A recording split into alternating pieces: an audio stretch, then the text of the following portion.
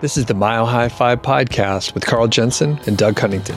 We have authentic conversations about the journey to Fi, health, happiness, and some very odd tangents. We interview Fi experts, side hustlers, people on their way to Fi, and those who have reached the other side.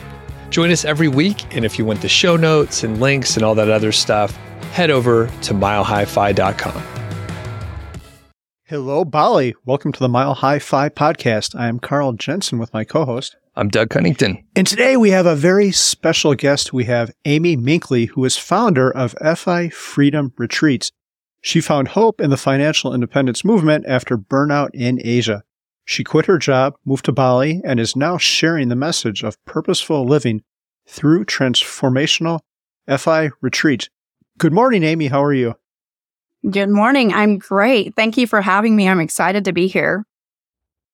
I want to open with how you discovered fire. This is a pretty cool story and relates back to some prominent people in the FI movement. What happened there? Sure. I was in the midst of burnout. I was an overworker, an oversaver, coming from a money wound from childhood. So irrational with money, not a healthy place. And I was in my job, just spending a lot of weekends and evenings working, and hit a point of desperation and some depression and anxiety where I would wake up in the middle of the night, anxious. And on one of these late night internet searches thinking, what can I do? This is not sustainable. I Googled about, early retirement, how much money do I need to retire, that kind of thing. And I came across a video of Pete and, riding his bicycle in Longmont, talking about saving, being an aggressive saver, which I already was from that childhood wound. But also him talking about how much money do you actually need to retire? What is your enough? And that was like a life raft for me. It gave me a sense of possibility, a light at the end of the tunnel. And I became a fire evangelist, like many people in the FI community. And I went in I was talking about it regularly with my coworkers. I was living in Bangkok at the time. And I told one of my friends about it. And she says, next week, one of my friends is coming to see me in Thailand, and he knows all about fire. I worked with him in Santiago, Chile at an international school there. And she said, you got to meet him. And so I ended up meeting Scott Barrett, Brad Barrett's brother, in the parking lot of my school in Bangkok. And he told me about Choose a Fi podcast. So I just barely, scratched the surface and discovered fire. And then I learned about Choose a Fi, and I went down that fire rabbit hole and ingested all the material that I could. And so it was really cool to meet Scott Barrett in person and, get that reference and then really discover all the resources that were available in the fire movement. What year was that? That was pretty recently in 2019 during the midst of the pandemic. Yeah, Scott Barrett was taking a year off to travel the world, and I got lucky to meet him. And when did you see that Mr. Money Mustache video? What year was that? That same time. Wow. Just a couple of, maybe a week before I met him. Okay. So that was really a lucky encounter. That's crazy. And then it sounds like you're pretty analytical. Mm-hmm. At least you found the information, you started trying to learn as much as you could.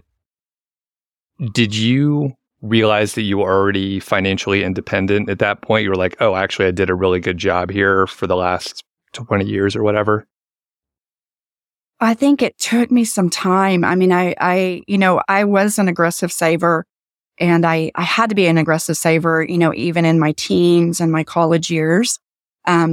Because I was I had to be financially, my parents weren't supporting me at all. Growing up, a lot of it was on me to, pay for college and buy my first car. And even in high school, I was buying clothes for myself. So it was hard to really get that in my head, like I am okay. I really needed to learn a lot and spend some time. And I'm still working on my scarcity mindset because it's very hard when you're a saver to go from saving to suddenly, quitting my job and not being able to aggressively save like I did before and spending more money. So I would say that I'm, it took me some time of really going down that fire rabbit hole to really feel more safe. And I'm still still learning. Okay. And you talked about, I guess, some of the symptoms of the money and financial wound growing up. Can you expand on that as much as you feel comfortable sharing? Sure. Yeah, my family had money when I was a child. And then when I was 12, my dad went through a midlife crisis. He unexpectedly, is kind of, my parents never fought. And so when I was 12 and my dad told me that he was leaving and they were getting a divorce, it was a shock for me because they never fought. And my family felt happy and secure. And he was a lawyer. He had money. But he had a heart issue and he had some emotional problems. And so he really kind of disappeared for a little while. And my mom and I really struggled. We sold our family home. We moved to a new state. My mom went back to college and she was heartbroken during this time. And I became her support system. So she shared a lot of her money concerns with me. And I saw her reading, financial books, just trying to figure out, I kind of, from her perspective, she relied on her husband to know about finances. And then when my dad left, she panicked. And so she was reading all these books. And then I started reading those books in my teens and started aggressively saving when I got my first job, and I worked 2 jobs in high school. So, I really felt like from my experience, my story was money can disappear at any moment. My future, I can believe that I'm happy and secure and things are safe, and then something can suddenly change overnight. And so to be safe, I need to work hard and I need to aggressively save. And that's what I did. Even in high school, I was there with my calculator. I was making $4.25 an hour and, calculating again and again, like how long do I need to work and what overtime can I do, to buy my first, used car. So I learned how to be a good saver, and there were many blessings in that as well. Yeah, I'd like to talk about this a little bit more. Those are some tough experiences. Have you considered what you think your life might have been like if you could A/B test your life and your dad would have stayed and you wouldn't have had to struggle? Where do you think you would be now? Are you grateful for these experiences even though they were tough? Absolutely. Yes, I am. I'm still healing that relationship with money, but I wouldn't have changed it. I guess I would have balanced a little more because I did overwork for a lot of years and delay gratification to an extreme. So I prefer, a slightly healthier relationship with money, but, I'm sure I would have not been as good of a saver. And, maybe I would have had more fun along the way. So I guess I wish it was a little bit more balanced, but I've healed my relationship with my father. We have a great relationship now.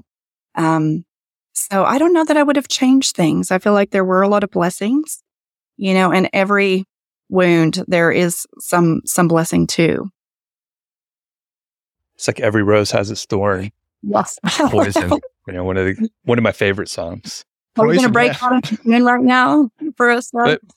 Maybe. Do you like Poison, or are you a hair metal fan?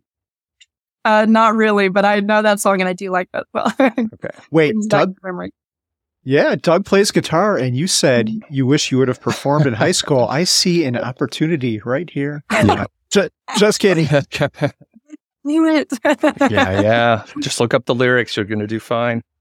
Okay, so I think we definitely got off track from our outline here, but I'll jump in and I'll give a sneak peek. So we always record a sound check, and we play the sound check at the end, and we each talked about our high school experience just a little bit. So that's kind of a transition into, did you go to university? Tell us about that experience. You talked about maybe having to pay for it yourself. Yeah, I really was focused on how can I go to university and get out debt free. And, was cheaper, when I went to school in the late 90s. So that was a benefit. But I went to a state school. I was an RA. I worked 2 jobs. I lived in the crappiest student apartments that I could find. And I did get out debt free. It took me 5 years. But I had a great time, and I studied hard because I was paying for, every class. So it motivated me. And, I guess I wouldn't say that every decision I made was focused on the bottom line, because I studied what I loved, which was not a very financially savvy choice, maybe. But I'm glad that I studied history, which kind of led me abroad because after I graduated, I'm like, what am I going to do with a bachelor's degree in history? And my sister taught English and, overseas in Taiwan. And so that I knew that I could make some money there. And so that led me to go overseas. Why did you pick history? It's often a springboard for some other advanced degrees, right? Yes. I didn't really know. I mean, my dad wasn't very actively involved in my life at that point, and my mom was just in a panic mode of trying to figure out her life and her retirement. So I didn't really have a lot of guidance from my parents, and I had an amazing professor that inspired me. And so I studied, that was just my passion, and I absolutely loved university, and I would read history books for fun. And so I am glad that, my parents weren't in the picture saying, like, you need to study something more practical. Because at the end, it worked out for me. And it doesn't always work out for people who study what they love. But, I didn't really have that path forward. I thought, maybe I'll get a PhD in history and work at a university. But I didn't really know the logistics or how hard that was, or it wasn't the most logical choice. It's hard to decide what to do at that age. But I am glad I studied history. Were there any specific areas of history that you specialized in, or you took a lot of electives in a certain area or region or period of time? I loved it all. I studied Chinese history quite a bit, Russian history, U.S. history. I would say, yeah, I really loved it all. I mean, I was going to say for a second, I love modern history, the last 100 years or 200 years, but I also love the ancient history too. And then I got to teach history in international schools, which was super fun. So in the end, I ended up using my degree, but I didn't have that plan. I kind of stumbled onto it. Who do you think is the most interesting or important historical figure? Oh, man. You're putting me on the spot. Well, interesting or important historical figure. Man, I mean, Gutenberg, invented the printing press. That's pretty important and changed the trajectory of history. I love, I lived in India for 4 years. So of course I love Gandhi. Gandhi was the inspiration for Martin Luther King and the nonviolent, movement. I think Gandhi is such an important figure too, but Magellan, having the courage to sail around the world, I don't know. I can't even choose because there's so many. Yeah. Do you have one in mind, Carl? I was listening to a Dan Carlin podcast. Have you ever listened to that, Amy, the Hardcore History? Or I have not, but I'm excited to listen to it. He was talking about Gavrilo Princip, who's the guy who assassinated the Archduke Ferdinand, which kicked off World War I. And the interesting thing is the original, we're going to go off on a slight tangent here. The original assassination attempt failed. And Gavrilo was just hanging out on a street corner, and the Archduke, his driver, turned on the street. He wasn't supposed to. He made a wrong turn, and Gavrilo sees him there, and the driver sees he made a wrong turn, so he tries to put the thing in reverse, and the car stalls out. So then this guy has his chance. He sees him, and he assassinates him and his wife, and that started World War I. So if World War I doesn't happen, the world's completely different. The Middle East looks different. World War II probably wouldn't have happened. And the world would be completely different right now. And some people, the counter argument to that is World War I would have happened anyway because there was a lot of tension. And that was just what ignited it, but something else might have ignited it. But it's fascinating to think about these little people, and especially that one. If the car wouldn't have stalled out, maybe the world would be completely different right now. Yeah. If they would have changed the spark plugs or something. Yeah. Wouldn't have stalled. Yeah. Auto maintenance is very important. How about you, Doug? Do you have a famous or a favorite historical figure? No, I'd have to think about it. And I'm not I didn't study history. I took a couple electives in history, but yeah, no one comes to mind. So I would just say something ignorant or try and be funny. So I'll pass. It'll come off weird. So. Yeah. So Amy, how did you end up in Asia? Well, really being, having this history degree and thinking, what do I do now? And I always knew I wanted to live abroad. My sister inspired me. She went abroad in the mid-'80s to Turkey, to Eastern Turkey, rural Turkey, from rural Texas. So she was really brave to do that. And I used to get her letters home.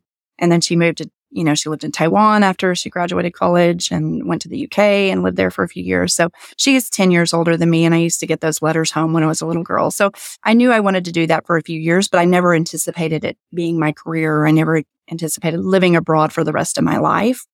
So it was a life-changing experience for me. I went to Japan first in 2001, and I was teaching ESL in a Japanese high school, which was super fun. And then I stayed 4 years, not 1 or 2 like I anticipated. And then I learned about international schools. And so that became a ticket for really saving more money and teaching what I loved, which was history. And what year did you start traveling? Did I miss that? Yeah, so I moved abroad in 2001 and stayed in Japan for 4 years. And then it allowed me to save, I didn't save a lot of money, but about $5,000 a year there. But it gave me, a nest egg to take a gap year after I left Japan. And I was thinking, okay, what am I going to do now? Because I didn't actually know about international schools until that gap year. I met a woman just by chance who told me, you can earn some money teaching ESL, but really if you want to save, and that was my focus, go to international schools. And when I met her, that led me on, okay, I need to get my master's in education, my teaching certification, because I didn't need that to teach ESL in Japan. And so I did go back to the US, to the University of Oregon. And then immediately my goal was, how can I get abroad again? So I went to Singapore in 2007 and stayed there for 6 years. And then I went to India for 4 years. And then I took another gap year. But I don't know if you want me to go into detail about that. But, those gap years are so valuable. Just meeting that woman and learning about international schools was incredible. And then when I took my second gap year after leaving India, after teaching at international schools, I'd been teaching for 10 years at international schools. That was another pivotal moment for me because it opened my eyes to new possibilities. Got it. And yeah, let's talk about the gap years more. And is it fair to classify those as sort of like mini retirements, although maybe you didn't call it that at the time? Definitely. I mean, there's something special about taking time off and reflecting on your life and recharging and relaxing in a way that is difficult to do in a 2-week holiday. And I really discovered that, after working in international schools for 10 years and in Japan for 4 years teaching ESL, I really realized how unbalanced my life was and how I was still stuck in that pattern of overworking to feel worthy. I was working in elite private schools it was hard to get a job in these schools. And I had this major imposter syndrome. And the way I combated that was just to be the hardest working teacher in the school or try to be the hardest working teacher in the school, to keep that job, to keep that, it was like a lifeline for me. That was my security. And I was saving a lot, but I still didn't feel safe. So, having that second gap year after working in India, it really allowed me to see, I met a lot of entrepreneurs. I was passing through Bali and I did a 10-day transformational retreat and I fell in love with Bali and ended up staying there. I met a lot of people who lived there who were corporate dropouts from Europe and the US. And I saw, wow, this is the life I want to live, surrounded by nature, having more time freedom and creating something around a passion. And so that gave me a new perspective and it allowed me to kind of reevaluate my life. So I feel like these gap years, these mini retirements are so valuable. And I would encourage listeners to, maybe it's not a whole year that you feel like you could take, but 6 months, a month, whatever you could afford to take. I feel like there is no better value in your life. If you realize something or fast track yourself to a better life, it's totally worth it. Ooh, I am super inspired now because I'm 49. I quit my job 6 years ago and I have not taken any time off. And it's a little bit different for me because we have kids. So there's a routine and stuff around there, but I bought a house I'm working on. I have Band-Aids on my fingers right now for moving 50-pound retaining blocks all day and digging. What would you tell to someone to inspire them to take a gap year? And that might be a bad question because I think you've already inspired it, but How do you get Carl specifically to take a gap year? How about? And what do you do with your time when you're on your gap year? Yeah, for me, I really value traveling with purpose. And I used to travel fast, because I was just anxious and excited to see the whole world. And, also I think there was a little bit of like, I want to tell people I've been here. And so there was a, check. I've France and Italy and, whatever. So I can say I've been to all these countries. But what I realized is the more slow I travel, the more I enjoy it. And I'm really able to sink into deep relationships with people. So, if I'm just constantly moving, I'm constantly figuring out logistics and how do I get places and moving hotels and packing up my suitcase again and having these surface level conversations with people about where I'm from and what do I do for a living. And that gets really boring really fast for me. And I've seen another temple and another church. And so it loses its appeal very quickly. So I love my routine too. But traveling slowly or immersing myself in one place really allows me to reflect and recharge. And so I guess, Carl, I would reflect on what do you really enjoy? And I do think there's a value in going somewhere different and in finding a routine there. And sometimes that takes a little time. And for me, community is also important. And I know you have, a great community in Longmont. But what made it special for me is discovering the community in Bali. So I'd been there dozens of times as a tourist, and I never scratched below the surface until I lived there and met the people who have been there for years and attended events that they went to and stopped doing the touristy things that I really discovered the value of Bali. So I guess I would encourage listeners to think about what they value and what community would nourish them. If they love surfing, finding a surfing community. If they love skiing, finding a community of other people who have time off. Because I think a lot of people have already fired in the U.S., but they may be a little lonely and it can be isolating, if you're living in a suburb somewhere in the U.S. But what I love about Bali is there's a lot of friends I have who have time freedom. And so they really get my lifestyle, and we have a strong sense of community. We're getting together a lot. And so I feel very nourished by that. One quick follow-up. Many fire people would classify themselves as introverts, I think a higher percentage than the general population. How do you find community when you're in these new places? For me, it's attending classes. And that's what I love about Bali is there's so many opportunities to enrich myself every single day. Just one venue in Bali, very close to where I live, they have 22 classes a day. And there's multiple venues like that. So every day I wake up and there's a wealth of choices. If I want to, whatever I want to do, be it singing, dancing, woodworking, painting, sound healing, meditation, yoga, authentic relating, nonviolent communication. There's so many opportunities, circling, there's women's circles, men's circles, whatever. So there, and also entrepreneurship courses, digital nomad, anything. So what I love is there's so many opportunities for personal growth and professional growth. And I find meeting people in those kind of classes, leads to really deep relationships, when you're finding people who are interested in similar things to you. So I feel like that's the best way, is just getting involved in some of the activities.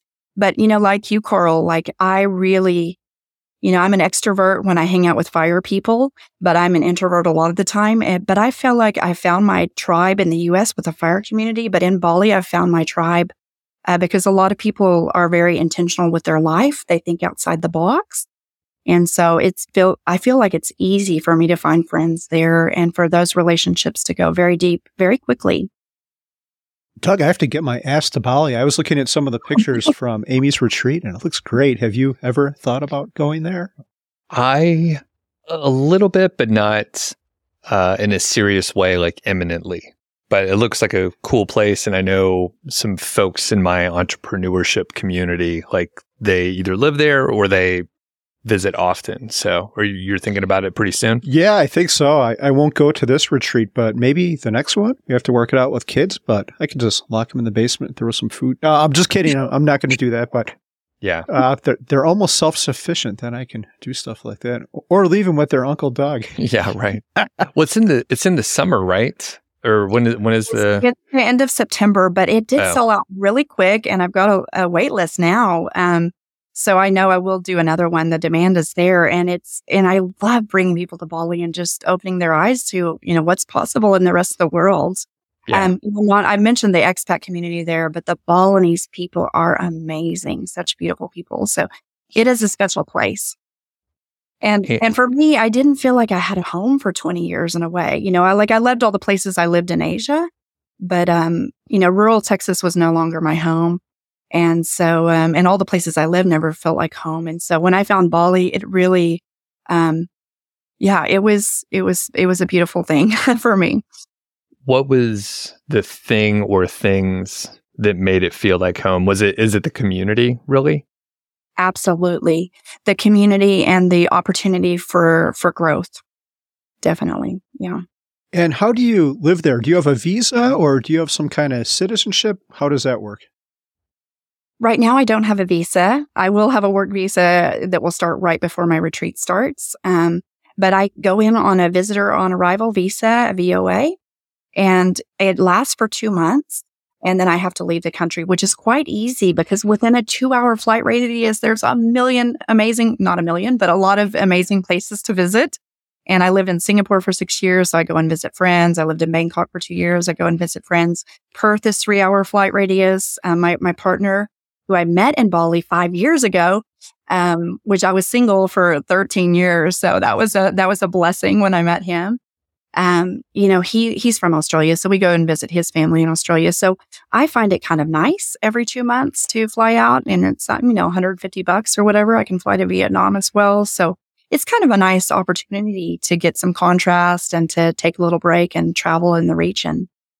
So is it one of those situations where you can fly out and just fly back immediately if you want to, and then stay there for another 2 months?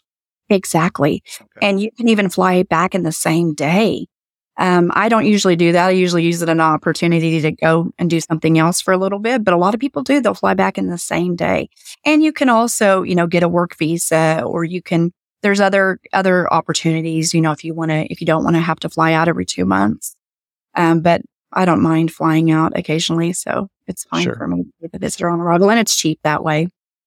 I feel like I saw a quick news clip that talked about maybe an entrepreneurship type visa, or maybe it's the work visa, but it was generally, it ended up being high net worth, you're running a business, and they're like, yeah, please come here. Is that something you're familiar with? Or I don't know all the details, so no one take this for exactly what I'm saying. Yeah, I think they came up with the digital nomad. They're talking about starting a digital nomad visa. And, in Indonesia, it takes a while for things to happen. So sometimes the government will advertise something, but it hasn't gone into the works yet. But I'm not positive about that. So I'd encourage listeners to look it up. Okay.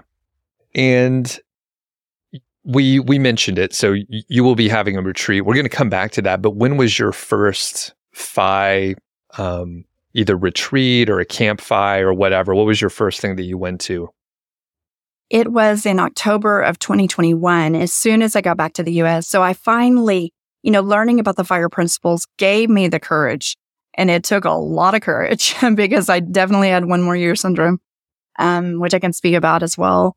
I went through, it's funny, I have a funny story about that. But when I left my job finally in July of 2021, and part of that was my dad had a stroke. And he's 82 now. So I returned to the U.S. and the longest time I'd spent in the U.S. in 20 years. And I came to rural Texas to support him. And I went to all the FIRE events I could. I was home in the U.S. 9 months and the 6 FIRE events during that time. But first one was Camp FI Southwest, and I had an amazing time. And then I just signed up for all the Camp FIs I could attend. And I went to Amber Lee's Ven Talks as well. And I was so inspired by the community. People are so generous with their time. They jumped on my spreadsheets with me. They counseled me through my money fears. They looked at my asset allocation. They talked to me about, healthcare after FIRE. So I feel like all of those events, if listeners haven't attended a campfire, an economy, or a Fin Talks, I would say, go, because it is an investment. And, we can learn a lot from books and podcasts, but there's something about an in-person connection that just takes that learning to another level. And you don't know what you don't know. And I didn't know a lot of things, but I met so many inspiring people that really changed. I got a job at a campfire. I'm working part-time. So, all of the connections I've met has been so valuable for me. Yeah, these events are awesome. We met you for the first time at Economy about a week ago. And I feel the way I look at these events is there's stuff going on, but all those events and things that are going on are kind of just an excuse to hang out in the hotel lobby or a hallway and meet other people. Yeah, exactly. I feel like I learned just as much from the participants as the speakers. Yep. And you mentioned the 1 year syndrome or 2 more year syndrome. So talk about your experience with that. Yeah, thank you. I loved international teaching in Singapore and India, and I did that for 10 years. And then I took a 1 year sabbatical in Bali, which I mentioned, which turned into 2 years. I met my partner there, and I was having the time of my life. And I actually had, a pretty good nest egg already, but I believed after spending for 2 years, I still had that scarcity mindset and no money coming in for 2 years. I went back to work. And I'll tell you, going back to work after having the best life and turning my back on that best life, it was not a pretty picture. I fell flat on my face. And so I went to a job in Bangkok, and I was saving, $90,000 a year there. And it was like the golden handcuffs where I was miserable, and I was waking up at 3 a.m, anxious, working in the middle of the night, again, feeling like, am I worthy of this job that so many people, it was hard to get a job at that school. And I didn't feel worthy. And so I was trying to work myself to death, really, basically to prove my worth. So it was not healthy. And I moved my partner there. He loved Bali, and, he didn't really want to move to a big city. But I moved him there. I convinced him it was a great idea for us to go to Bangkok. And it was in that dark days where, I was going through depression. And that's when I found the FIRE movement.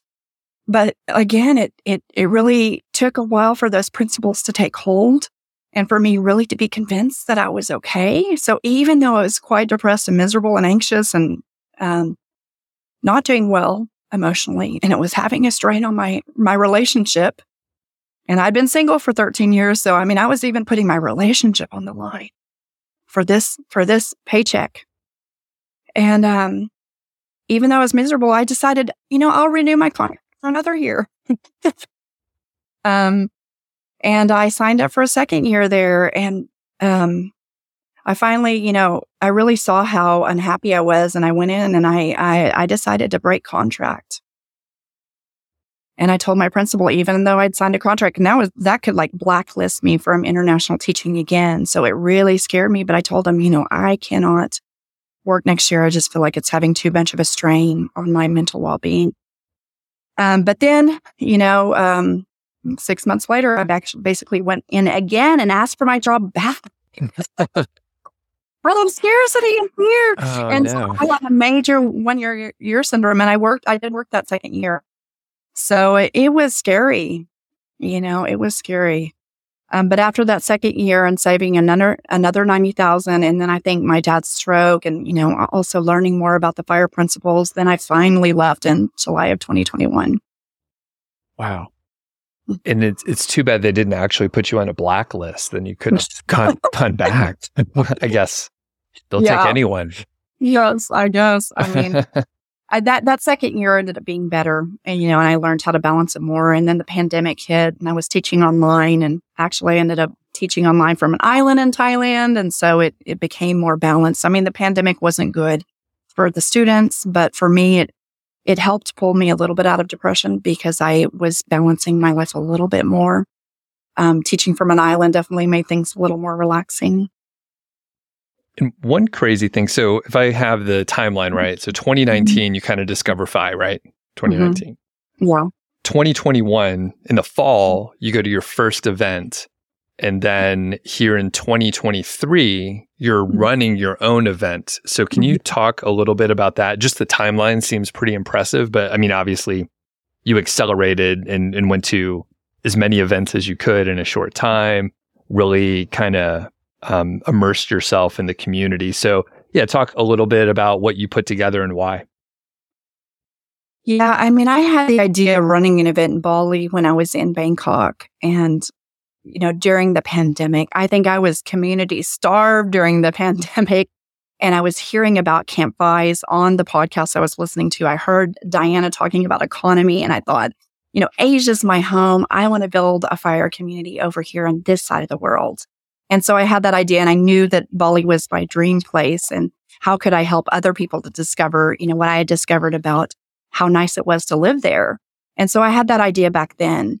And then when I came to the US and I really experienced Camp FI and economy, that, lit the fire under me even more to see the value of community and what these events are life-changing. They're transformational. And I really believe in the power of that. So yeah, I'm inspired to pay it forward because I've received so much benefit from these events. Can you tell us about what happened or what will happen at, it's called FI Freedom Retreat, right? Yes, that's right. Yeah, What's we'll it have, like? Oh my goodness. Yeah, we'll have, inspiring speakers. We've got a great community of people who are coming, very money savvy people who are very knowledgeable. So like I said, participants will learn a lot from the speakers, but they learn a lot from the conversations that they're going to have around the pool and at the beach.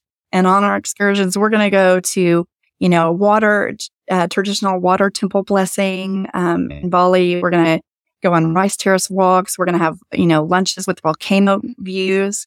We're going to go to a K-check dance, was a traditional dance where they walk on hot coals and they stick, fire down their throat. I mean, they did crazy things. So we're going to do some cultural things. But, I feel like the value is in community and all those conversations and the bonding that's going to happen during the event and also after the event, because it's, it's a 5-day event. But then also, people who aren't short on time, who don't have to get back to their job in Singapore or Perth, Australia, or wherever they live, they can stick around. We're going to go down to the beach. We're going to stay at the Grand Hyatt Bali. If people have points, if they don't, they can stay at the Marriott, which is really close. It's just pay as you go model after the retreat. Or people can, just buy a room in a nearby hotel, and we're going to hang out, a smaller group of people. So, I feel like there's so much value during the retreat, after the retreat. Some people are coming over for an entire month. And so they will, they're going to really bond a lot. We're going to have a great time together. So it's during the retreat, but also all the activities that will take place, after the retreat too. Yeah, I would not underestimate the value of these things. I was just thinking about some of the Chautauquas I've gone to, and we just saw Bob this past weekend at Economy, and he's a great friend. I saw him again in New York, and I met him at an FI retreat, the Chautauqua. I probably see people I've met at these events multiple times per year, and they're some of my best friends. I'm so thankful for it. Yeah, it's a really interesting relationship that you can build, especially as adults. We don't make friends in the same way we did when we were in college or obviously grade school or whatever, but you end up hanging out for a retreat style weekend or something. So you're around each other with a lot of idle time. So you can have sort of longer conversations, not at a happy hour where maybe you're around some group of people for maybe a couple hours and maybe you have a 10-minute conversation with them. It's kind of very superficial, very surface level, but these retreats, you get to, maybe room with someone that you don't know, and you're having these long conversations over breakfast and then breakfast the next day, and then maybe some later night or something like that. And it's been interesting because I've just started going to these events roughly the same time as you, Amy. And yeah, I have friends now where I'm I've had more conversations with them recently than, people that I've known for many years, that I've known in college or whatever. So yeah, very interesting way to make friends nowadays is old people. Well, I feel like, and the friendships go so deep, like I was reflecting in economy this past weekend, and then I did Camp Fi immediately after the following weekend. So I've had 2 weekends in a row of this. And I some of my friends I've had only for 10 months, but we feel like we've been friends for years. We're leaving WhatsApp voicemails together. 2 of my friends visited me last year in Asia. And I've got so many memories with them. I took a road trip down from economy down to Camp Fi with 2 guys. So those relationships, they go really deep, and they are lifelong friendships. Yeah. One other thing I'll say about these events is I think, like, when you go to these things, if you have money in common, you probably have a whole bunch of other stuff. So you get right past the small talk, and you can talk about shit that really matters. I've had people like multiple times come up to me and tell me their net worth within like 2 minutes of meeting them. I'm like, man, I just met you. But I think that's pretty cool. Because they're comfortable and they feel like they can be open, which is, awesome. So as we're wrapping up here, can you tell us what a perfect day looks like? And we'll give you a couple paths, right? So let's say in Bali, right? And then maybe here when you're visiting in the US, you can give us 2 different versions, or however you want to shape it. Sure. In Bali, I know exactly what my perfect day looks like. I have... my partner and I have a beautiful home that we're renting. We pay a monthly rate, in the rice paddies, and 2-bedroom, 2-bath, just a rice paddy view with the cranes flying over the rice paddies, little ducks waddling in the rice paddies. So super cute. So I make my coffee. I sit out on the porch. I see this beautiful view of nature, and I hear the sounds of the birds, the palm trees in the background.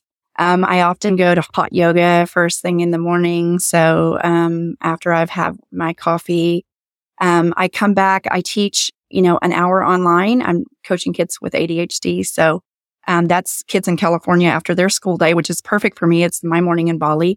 I have the afternoon to meet up with friends, in beautiful restaurants there, and great food, very healthy, very affordable. And then I love to sing and I love to dance, and I do a lot of that in Bali. So definitely in the evening, I'd go to ecstatic dance. I might do, singing, some kind of singing event as well.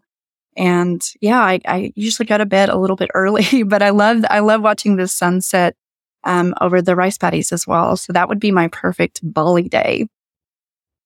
And, definitely time with my partner as well. I don't want to leave him out.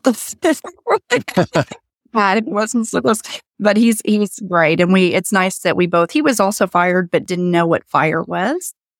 And he's been a huge blessing to me after being single for 13 years. So, and then my perfect day in the US would be, spending time with my parents. And I've moved my dad to the town where my mom lives, so I get to see them both in the same day. So that's such a blessing. And he's in an assisted living center now. So having quality time with the people I care about. My mom has a great dog that I love, so I go running with the dog. And my sister lives nearby, and I get to see her and my nephew, and really just spending time with family and working on my passion project, which is getting ready for the 5 Freedom Retreat, teaching kids online. That would be my perfect day in the U.S.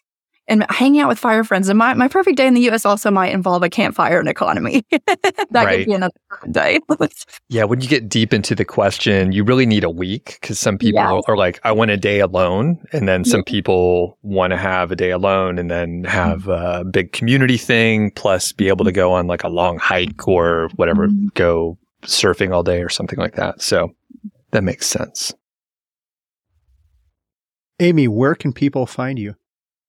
They can find me at FiFreedomRetreats.com, and they can sign up for the mailing list because it did sell out very quick this year. I am going to open a few more rooms in mid-April at the hotel next door. I did find a few more rooms, but I'm keeping the event to a really reasonable size. So that's why I'm only opening a few rooms. So they can get on the wait list if they want to know when those rooms are going to be released.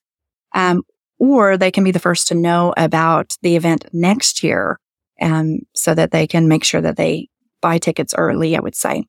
And on my contact page, they can actually sign up for a call with me if they're interested in talking about coming over to Bali, knowing more about the retreat, there's an opportunity to sign up for a call, or they can send me an email through the contact page. Cool. And a quick note, how many people, what's the cap? Just curious on the size. With speakers, I will have 45, which will be a really intimate group for people to really get to know each other. Okay. So that's like a little smaller than a typical campfire, right? Exactly. Yeah. You get to talk to everyone. Yes. And there's something so valuable about a small group to really get to go deep with people. Awesome. Well, thanks, Amy. This was really fun. And hopefully someday Carl and I will go down to Bali, check it out. I would love it. I would love it. You guys are always welcome. We have plenty of time to get in shape. All this beach and pool talk. Man, it makes me nervous. We're very pasty, super white, pale. Yeah. You got healthy skin now. That's a good thing. Thanks, Amy. Thank you. I appreciate it. And thank you guys for what you're doing in the world to create, financial literacy. Thank you so much. Thanks for listening to the show. That was the Mile High Five podcast, and I'm Doug Cunnington, the balder host, and Carl Jensen is the cool, sexy one. If you dig the show, please do 3 things for us. Number 1, tell a friend, a family member, an enemy about the show. We really don't care who you tell. Maybe forward them a specific show that you know that they will like. It's the single most helpful thing that you can do to spread the word. It's like giving us a virtual high five, and actually we don't give high fives in person, so the virtual kind's pretty good. And more importantly, your friend or family member or even your enemy will appreciate the fact that you were thinking of them. Number 2, make sure you're following or subscribed on your podcast app, Apple Podcasts, Spotify, Overcast, YouTube, whatever you're using, and that way you won't miss a show. And number 3, please leave us a rating and review. We read them on the show occasionally, and you might hear yours out there on an upcoming episode. Quick disclaimer, this show is not financial or legal advice. I'd actually be surprised if it sounded like it. It's really just for entertainment, and that's at least what we're hoping for. But seriously, get advice from professionals. Carl and I are just 2 guys with microphones that sit in my basement and talk. So we'll catch y'all next week.